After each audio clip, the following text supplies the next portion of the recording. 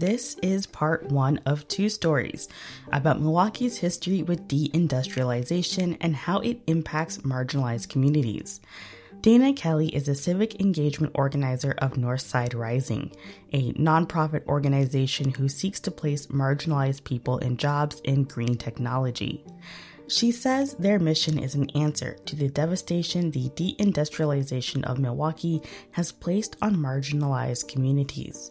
In the 50s and 60s, many Black and brown workers relied on manufacturing jobs to provide for themselves and their families. They're willing to get up and, do what it takes to put food on the table and to provide for their home and their family, but they may not have gone on beyond high school into college because why they got a good manufacturing job that had great pension, great health care benefits that even helped their children to go to college.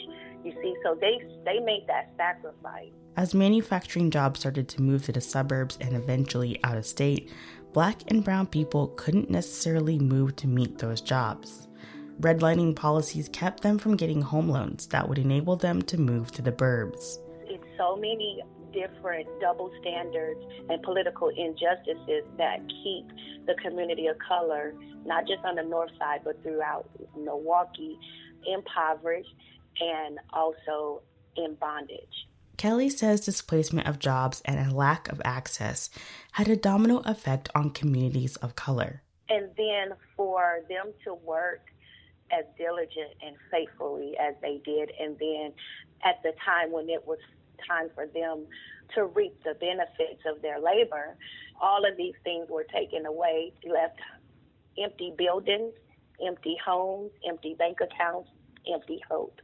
And that all came from taking manufacturing and those type of jobs out of the community of color where they were accessible. The effect still plays out today. In part two, we'll look at how Northside Rising seeks to provide manufacturing and trade skill jobs for marginalized communities. It might not solve everything, but Kelly says it's a start. Olivia Richardson for 88.9.